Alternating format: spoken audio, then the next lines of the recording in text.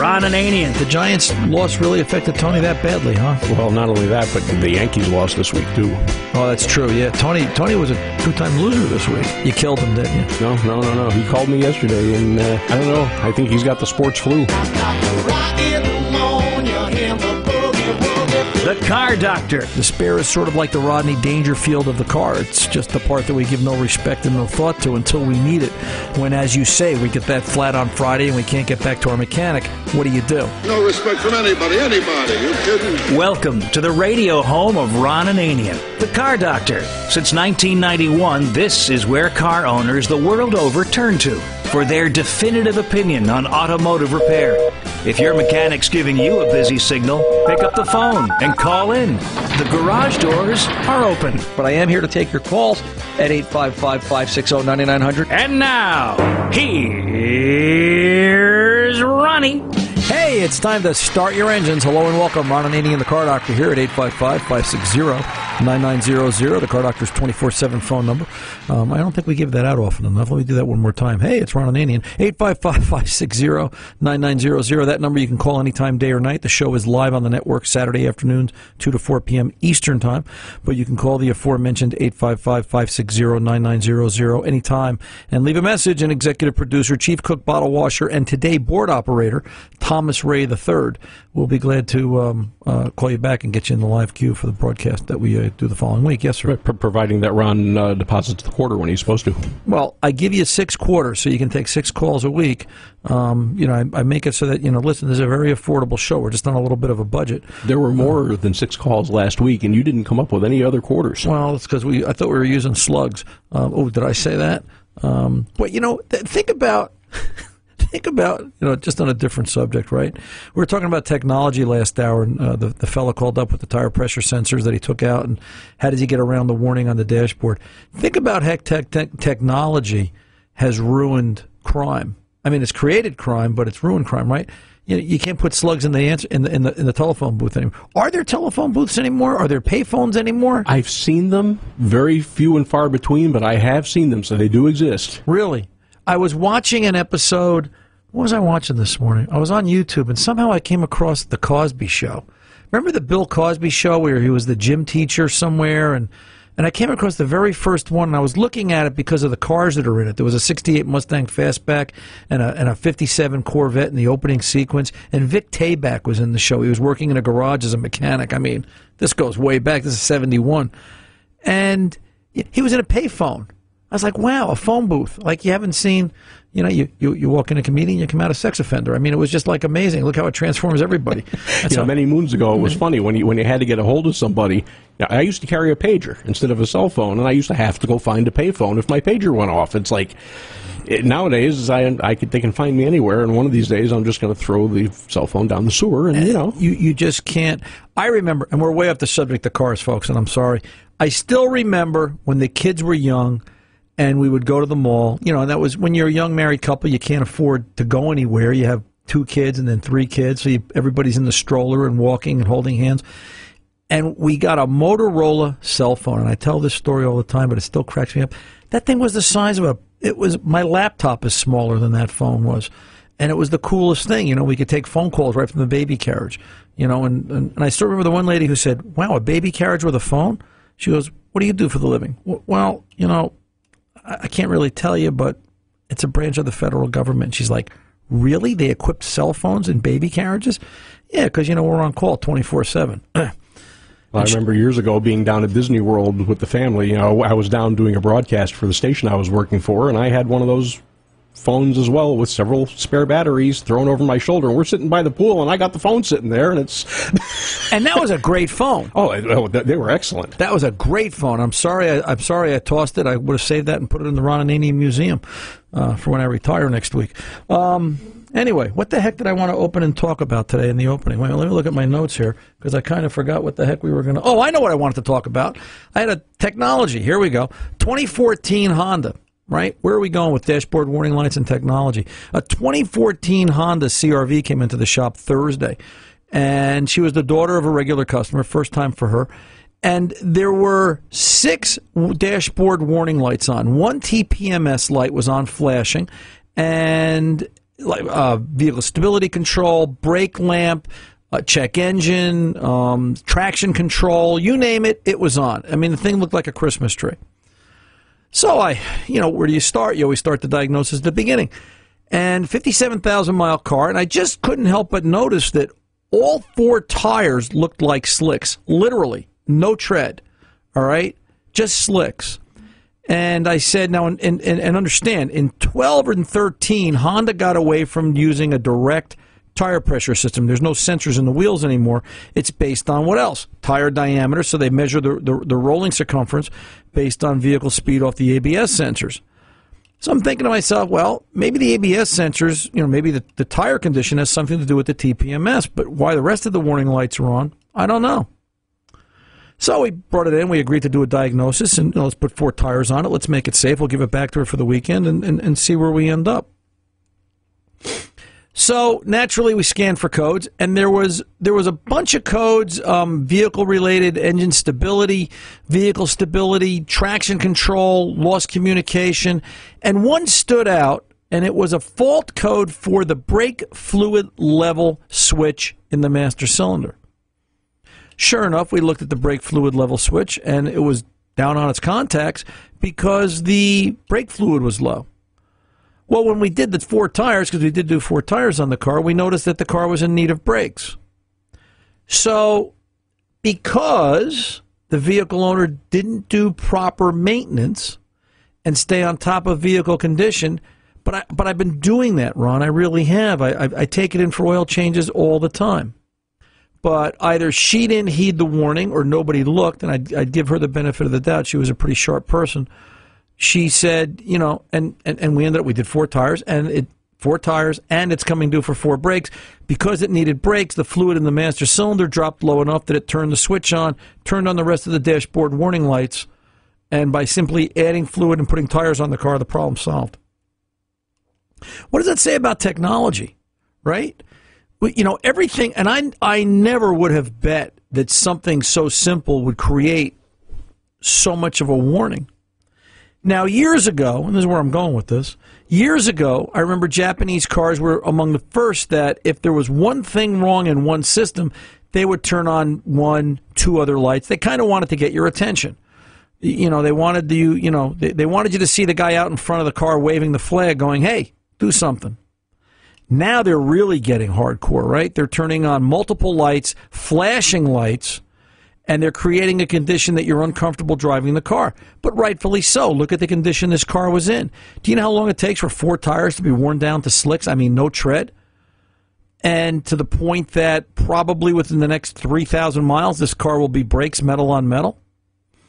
I guess maybe they're engineering things for people that aren't taking it to the right shop, I'll say it like that aren't doing the right service to, the warnings are being built in to capture somebody's attention.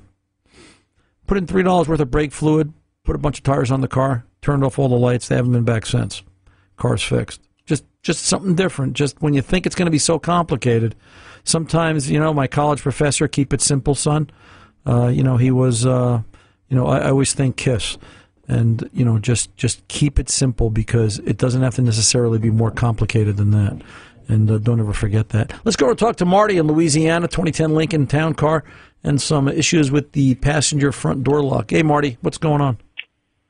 Yeah, hi, Ron. Nice to speak to you. You too, sir. That's right. The passenger side door lock doesn't respond to, the feature when you press the button to lock all the doors. Okay. Yeah, it's just completely out. I don't know if it's a wire or I'm confused if it might be something that needs to be, scanned with a meter, Well, you could surely, it wouldn't hurt to throw a scan tool on it just to do a body scan just to see if there are any faults in there. And yeah, it could be a broken wire in the door jamb. That's always possible too, but likely what's going to end up happening is the door panel is going to come apart. And you're going to have to go to the connector for the lock actuator. It should be a 2-wire actuator buried inside the door. and, put another electrical device across it. Sometimes, it wouldn't hurt just to put a bulb across it or a test light or, just to look to see if you activate it, do you see voltage and ground? It's just they're providing an alternating power and ground to that depending upon which way the button is pushed. It's just a simple reverse forward magnetic motor.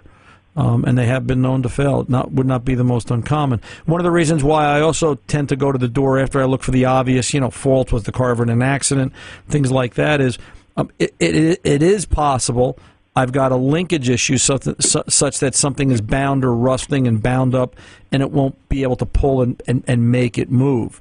But short of that, there's really not much else you can do with it. So I should look for a wire. I took the door panel off the other side. The actuator had a pin that fell off, a clasp, and I put that back on. It's been fine ever since. So I've been in there before on the driver's side door, but the passenger side, I should take the door panel off and see if I'm getting voltage. And, if you're familiar with it, take the door panel off, find the actuator, unplug it. You should have a 2-wire connector. And you should have power and ground, and then one way it's going to show power and ground, and then the other way it's going to show negative power and ground. It's going to be reverse polarity. And if you've got signal to the actuator, then it's just a bad actuator. All right? Mm-hmm. You can follow the actuator up to the linkage where it connects to the linkage and try cycling it by hand. And if it cycles by hand, that means the linkage inside the door is free and easy to move. Then it's just going to be an actuator. There's not much else it can be. All right, sir? Okay, well, great, Ron. Thanks a lot. You're welcome, I appreciate it, and I'll do that. I'll act upon that. All right, you're very good, sir. Yes, sir. Thank you very much, and call back if you have any other questions. 855-560-9900. Ron Ananian, the Car Doctor, coming back right after this.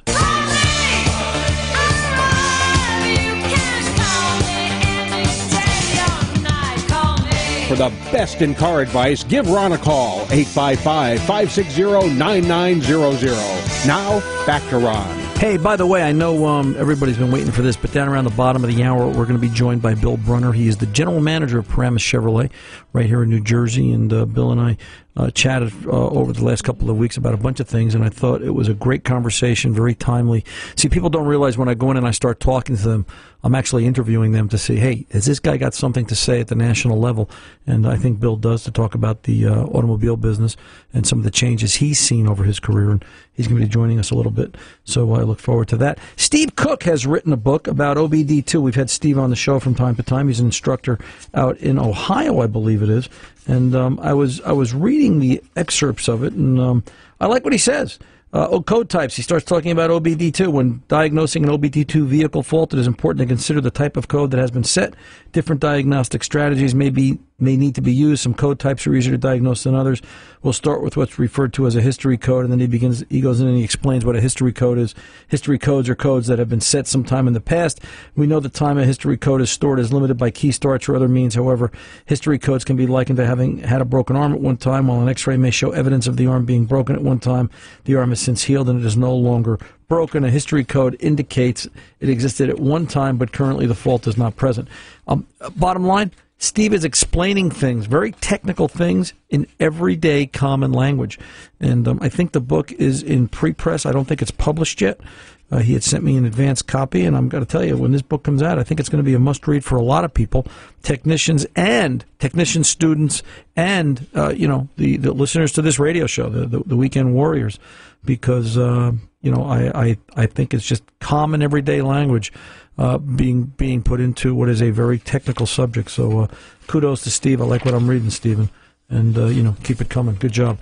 Quick piece of email, a couple of emails. I want to get some email out of the way. Sorry, we got Lucy, the Wonder Dog, in here with us. Lucy, you okay? I just dropped a bunch of papers on her. Sorry, baby. From Fred. Fred writes, I own a 1985 BMW 318i with 73,000 miles on it. I'm having a speedometer issue. Sometimes it works when starting out, then it will drop to zero. Other times it won't show speed. What could be the cause, and how do I fix? Get a new instrument panel, or any advice would be appreciated. Fred, these if memory serves me correct, there's a couple of things this could be. This could be the sensor at the trans that drives it. I believe this was an electronic speedometer. This is one of the early electronic speedometers. They had problems with the signal generator out of the transmission. They also had problems with the speedometer, the speedometer motor. at the instrument cluster itself, and it would have to be repaired. There's some serious diagnostic steps that have to be done in order to be accurate. You need to get it into a shop and let them do some voltage readings and measurements. 85 was an interesting year for BMW. This is when BMW was leading the charge in terms of electrical diagnostics. And, you know, it's not necessary that you have to change the whole instrument cluster. Likely there's going to be repair internally to different pieces and parts. And this one, I thought this was a great question. Ron, I think they're all great questions, just some of them just capture my imagination. Ron, how will all these new LED headlights and taillights work on cars in the cold winter areas like Wisconsin? The old halogens heated up to melt ice and snow from the light bezels while driving. The LEDs are cool or cold. Won't they just freeze over now? We have a 2018 Jeep Wrangler with these kind of lights. First winter's coming. I noticed in a Jeep aftermarket catalog that you can order LED lights with and without heaters built in. Apparently the heaters can melt ice. I'm not sure the factory thought of that yet. Your thoughts? I've got to tell you, Steve, you know what? It's an excellent question. Mr. Ray, do they, but LEDs are cool to the touch, correct? They do produce a certain amount of heat, but they are cool to the touch because they don't draw that much current. So it is an interesting comment. It is. You know, when you take a look at brighter LEDs, for example, like tower lights, people don't realize that top flashing bulb on the tower is 1,200 watts. That's a lot of power. The LED version of that bulb will take maybe 100 watts, but that 100 watts of heat has to get dissipated someplace. So there's a big mama heat sink on there, but it does produce 100 watts of heat. So the LEDs do produce heat in quantity, right? But not. So, but you know, you wonder if it's enough to melt ice and snow in 32 degrees. Steve makes some really great comments here, and I'm going to say, you know, I haven't thought of that one yet. I haven't seen it as a complaint. I haven't seen anybody, you know, make a statement about it.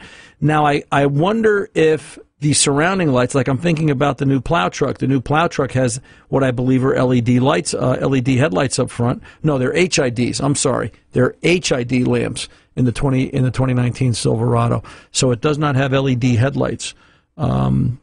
So I'm wondering, so maybe we don't run LEDs. Steve, you know what? I'm going to have to look at the Wranglers. Do they really have LED headlights? If they do, then there's got to be a way around it. If they don't, then that's the answer to the question. But yeah, that's an interesting concept. Here we go again, right? Technology is just, every time we change something, there's something else to think about. And it used to be that a car you got in it and it was simple and it took you from A to B. Now it's just an event just trying to go anywhere. You know, how technology has changed and evolved. And again, I've said this before and I'll say it again, you know, that technology comes at a price because you think about parts availability, you think about the training, the skill set. I was reading an article on one of the forums this morning, talked about a mechanic was talking about he had a 2016 Chevy Silverado that had sat in water. It was a flood vehicle and they were fixing it, and the electric power steering stopped working. And in order to get it to work, they had to replace the belt. There's a belt that's on an electric motor that drives the pump or the device that runs the electric power steering. There's a tuning fork that you tighten the belt until it produces, when you thump the belt, it produces a certain amount of frequency to tell you, is the belt just tight enough? Who's got that kind of technology? Who can afford the tooling? Remains to be seen. I'm Ron Ananian, the Car Doctor. Coming up next, Bill Brunner, Paramus Chevrolet. Stay tuned. Don't go away.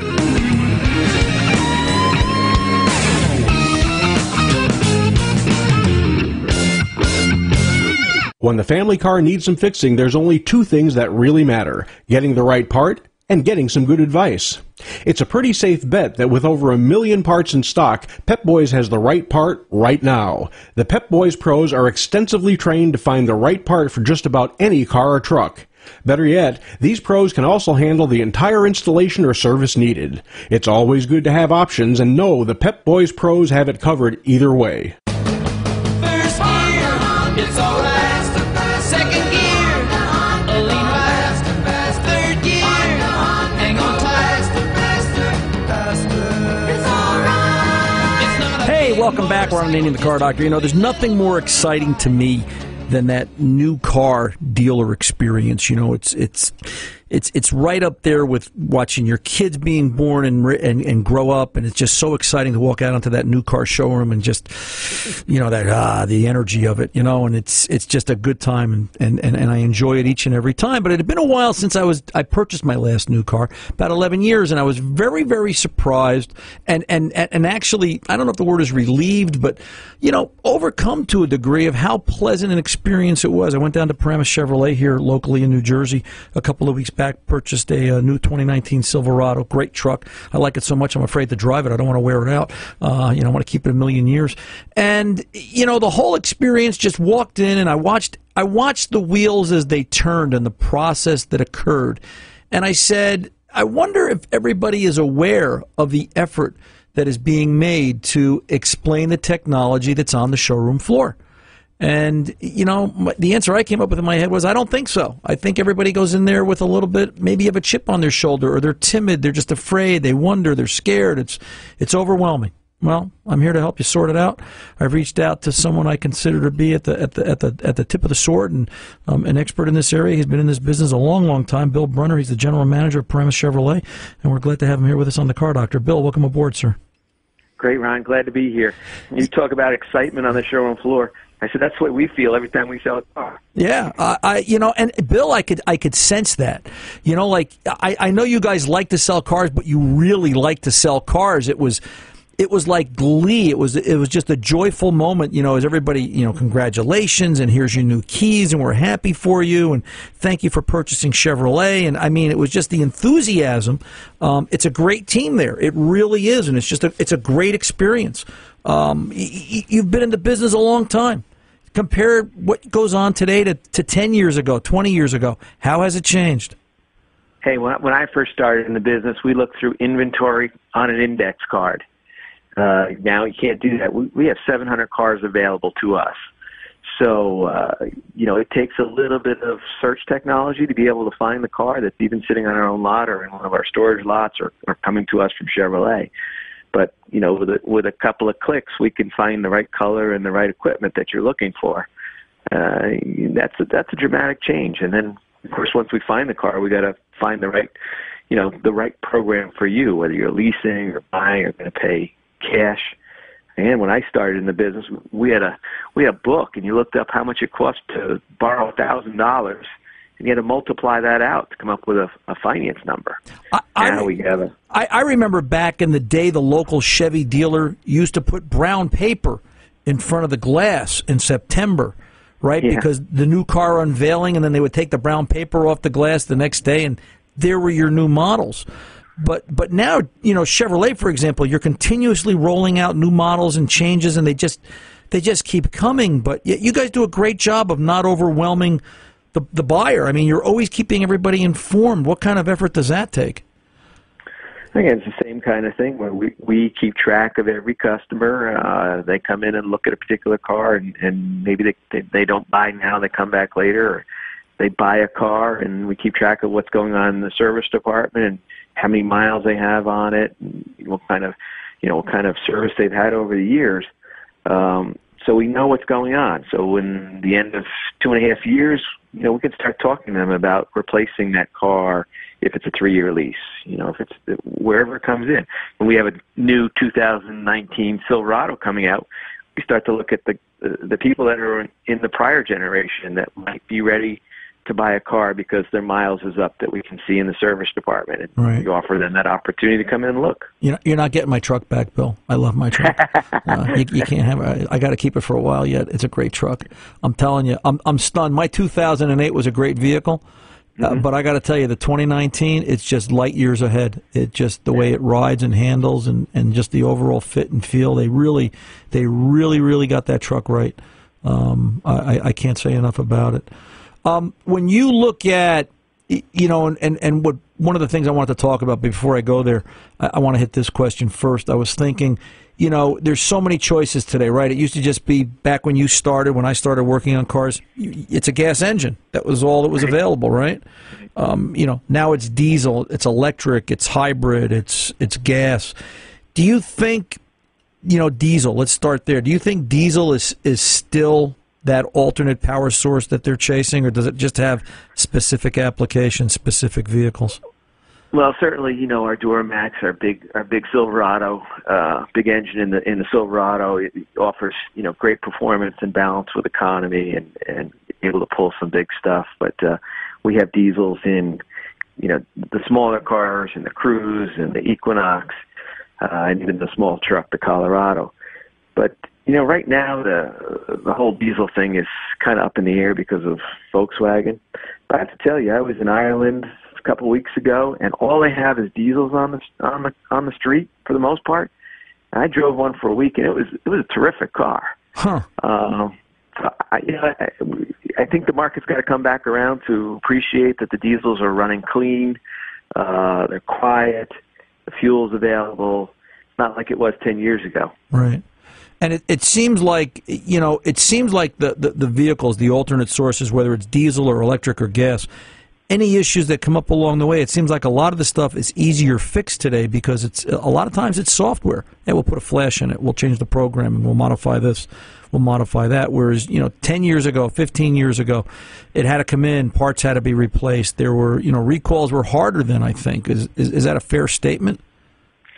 Yeah, and there's a lot of technology on the car today, so that's one of the reasons why the diesels can run clean and get the right power. But it's the same with the gas engines. I mean, there's multiple computers on there and systems to keep the emissions, the emissions low and the gas mileage up, and still give you proper performance. Right. So the car starts nice when it's cold and it runs good when it's hot. And again, if there are recalls, often the recalls are things where they're just reprogramming. We're changing timing curves or fuel ratios because they found a better algorithm to make the car run better. You know what really impressed me, and I'm going to embarrass you here, Bill, I'm sorry, but what really impressed me about you is I was looking at the Google reviews for Paramus Chevrolet. Now, I don't know if that really, I guess that really is you, but there's somebody on there called Bill Brunner, general manager of Paramus Chevy, and you're answering all the reviews. And I was stunned. I was like, wow, look at this. Where do you find the time? Well, Google's a wonderful thing. It pops up on my phone and says that somebody just left you a 1-star review or a 5-star review. And certainly if they leave us a 5-star review, I want to say thank you, for doing that. And I find a minute here and there in between the busy day or at the end of the day. But I'm more interested in the 1-star review. What did we do wrong? What can we do better? And I'll follow up with those people and ask them, what happened? Let me know. And a good number of people they're willing to tell me what went wrong, and we take corrective action. So we use that information to, change our process, do some training, and if we made a mistake, we want to fix it. Yeah, I get that. I was aware of that. I mean, the whole process by which, first I made an inquiry about a truck. With me, it just started as I made an inquiry about a truck. I never tell anybody who I am. I just want to be one of the herd. And the internet specialist reached out to me and they said, "Come on in and see us." And I specifically came in when they weren't expecting me because I'm sneaky like that. And I bumped into Andy in the showroom, and Andy and I took a liking to each other right away. We're a couple of old car guys. We get it. Yeah. And the relationship took off from there. But it's. I guess what I'm thinking is that the technology. Do you think the technology of the car and the process and what they're trying to do puts people off a little bit? Do you think people come in apprehensive and nervous? Well, the buying process has changed. Again, years ago, when you wanted to go look at a car, you went to the showroom, and you kicked the tires, and a guy told you the features and benefits of the car, and maybe took you for a drive, or maybe your neighbor told you about it. Today, the customer's coming in sometimes with more knowledge than we have about that one specific car because he's done the research. So go to the internet and go to the sites that specialize in the product. They can do comparisons. They go to Google and they can find out about us, what's going on, and then they call and talk to one of our internet specialists who gives them some more information and schedules them for an appointment, and then eventually they show up. So they've already had a lot of interaction with the car before we see them the first time. Right. Yeah, the internet sure has changed things, right? Absolutely. Yeah, yeah. Hey, Bill, where can the listeners go get more information? We're going to come back. I'm going to bring you back another time. I want to talk to you more about the internet, but the clock's going to grab us today. If anybody out there is interested and they want to talk to what I consider the best of the best, where can they find more information about you guys? Well, it's great. You can just visit us at Paramuschevrolet.com. Yeah, take a ride down Route 17 in New Jersey. Bill, I know you're busy today. I'm sure Saturday in the car dealership's a busy time of the day. So thanks for being here with us today. All right, sir. Great talking to you, Ron. You too. Bye bye. I'm Ron Ananian, the Car Doctor. We'll be back right after this. Don't call us.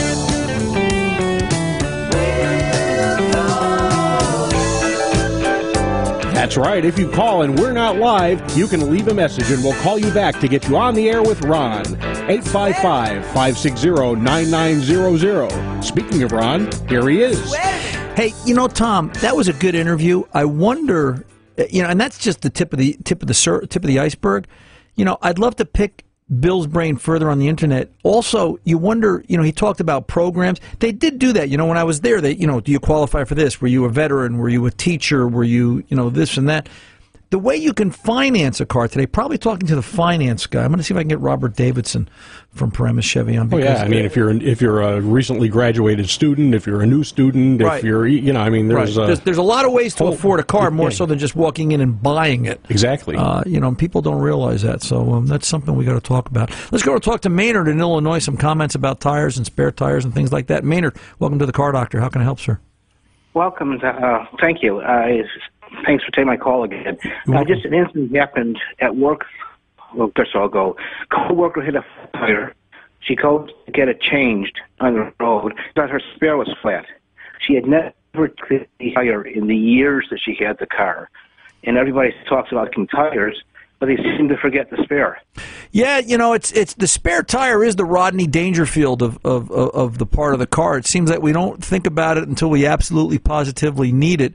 And, perhaps it's the fault of mechanics, perhaps it's the fault of the designers. They don't make it easy to get to. When we change oil on cars in the shop, if it's a truck or something with an exposed spare, we're looking at the stem. Yeah, we always check it. It's just a matter of habit. It's a matter of policy. But, for example, we'll get a Toyota Sienna minivan where the spare tire is buried under the back seat, and there's 4 tons of hockey equipment or soccer equipment, and there's just no way you're going to get to the spare, and you can't get to it. And it's an issue. I've often said that probably the best use of tire pressure monitoring systems, and not a lot of the car companies do it. A lot of car companies are still only 4 tire systems, whereas if they made it a 5th tire, if they put a sensor on the spare to turn the light on, that would make a lot more sense to me. But they don't. They only put it on the 4 that are on the vehicle, and maybe it's a cost savings thing. But you're absolutely right. Yeah, I just thought I'd let you know, ask you to let your listeners know about it, because my poor coworker was stuck by the side of the road for hours. Yep. And listen, that can be a dangerous situation. We don't think about that. If you're in a bad spot, a dark road, female. I mean, it's a tough situation in the world today. And I always say the road is a very unforgiving place. And just it can even be something as simple, if I can say it like that, of being in a dark spot of the road. Somebody doesn't see you. You're in a dangerous situation. A car comes around a bend, depending upon where you have the flat. And yeah, you're right. It's something that we've got to take more seriously. And I want to thank you, Maynard. I'm bringing it to our attention. We appreciate it. Also, I want to thank you. Well, you're welcome, sir. I just recently bought a car and a spare in it. They had one of those goofy little pumps, and I told not to get that one unless they put a spare in. Right. Yeah. Well, and that's the spare tires, and like I said, we take a lot for granted on cars, and we don't realize we got the problem until we have one. Maynard, I got to go. I'm up against the clock, sir. Thanks for taking the time. I'm Ron Ananian, the Car Doctor. We'll be back right after this.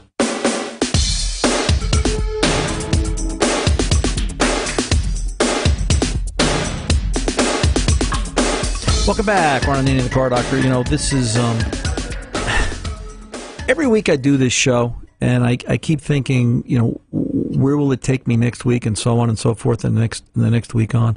And I learn something each and every week, and each and every week at the shop I learn something. And it's a compilation of, and it's just a good time to be here. The technology is first and foremost on my mind right now. And I think, part of me thinks the end of auto repair is near, and part of me thinks it'll go on in perpetuity simply because we're not going to be able to keep up. I think the problems are going to be consistent but different, and it sounds vague. When I was at Paramus Chevy picking up my new truck, and I was talking to my friend Kevin Smith in service, and I was looking at what he was working on, and he was changing torque converters under warranty on a 2016 Colorado. And I asked him, I said, so, have the repairs changed that much in the last 5 years, 10 years, whatever time frame you want to go by? And he said, the repairs are more consistent. And I thought this was interesting. He said the repairs are more consistent in that when we get one bad part, we usually get 10 bad parts. So, he said in one sense, the variety of the failures is limited to specific components that we can generally trace back to one vendor, and sometimes we can trace it back to a vendor on a Friday at 3 o'clock that part was just, there was something wrong with the process. He said computers have given us that in terms of manufacturing. He said, and then sometimes we get the car that people have picked at and worked on themselves, and by trying to fix it with old technology, they've made it worse because they don't understand the new technology. Auto repair is going to go on in perpetuity. I kind of think that's the answer, and I think there'll always be a need for me because I'm Ron Ananian, the Car Doctor, reminding you, good mechanics aren't expensive, they're priceless.